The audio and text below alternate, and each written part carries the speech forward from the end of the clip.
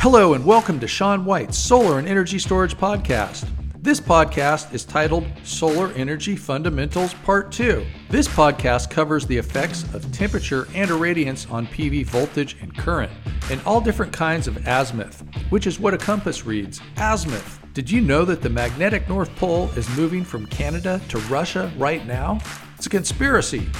To have fun and to learn much more about solar and storage, go to solarsean.com.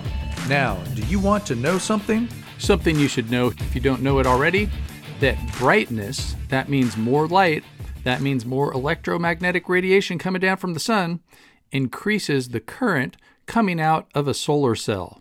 And then, on the other hand, cold temperatures increase the voltage coming out of a solar cell.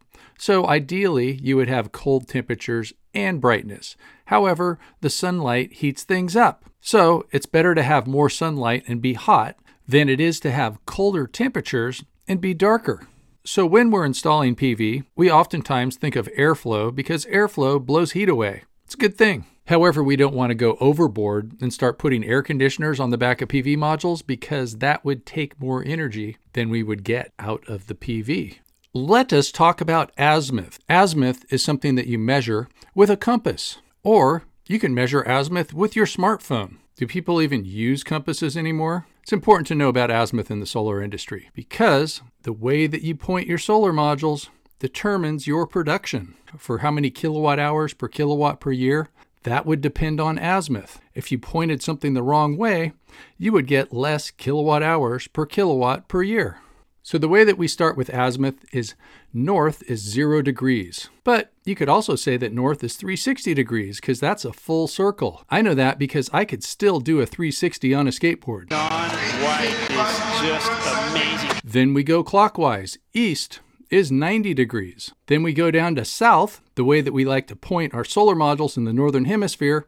That's 180 degrees. And then another 90 makes it 270 for west. Back up to 360 or 0 for north. Once in a while in the solar industry, you'll see people doing things a little bit backwards because most people are in the northern hemisphere and they want to point their solar modules south. So there's a few books and a few types of software that you might be using where they will put south as being 0. So if you see something that looks a little bit fishy, it might be because some old-timer solar person decided that south was going to be 0 degrees. Those of you in the southern hemisphere must be going, man, you guys up in the northern hemisphere are so northern hemisphere-centric. So once again, azimuth is what you measure with a compass. North is 0, east is 90, south is 180, best way to aim your solar modules usually, and west is 270 degrees. Okay, it's time to talk conspiracy theories now. We're talking about the magnetic North Pole going from North America all the way towards Russia. I think Putin is over there with a big old horseshoe magnet pulling on the North Pole. One of the ways that people have traditionally figured out how to determine which way to point their solar modules was by using a magnetic compass. There used to be questions on the NABCEP associate exam that had to do with magnetic declination. Some people worry that that fast movement towards Russia means that the poles are going to switch. There have been 183 times over the last 83 million years where the poles switched. However, it takes about 7,000 years for this switch to occur. So it's not going to happen in your lifetime, unless you eat a lot of vitamins. So let's just talk a little bit about some of the jobs that you can have being a drone pilot in the solar industry. We have an infrared camera. One of the ways that you can tell that something's wrong with a PV system is if it's making different amounts of heat. A warmer module would be a module that's not working. There's different hot spots. You can have broken pieces. There's a lot you can figure out in this industry with a thermal camera and with a drone. Also, another reason that you can use a drone in the solar industry is to do a site survey. They have special software where you can take a drone up over a house and figure out all the shading angles. It is really cool. It is really neat.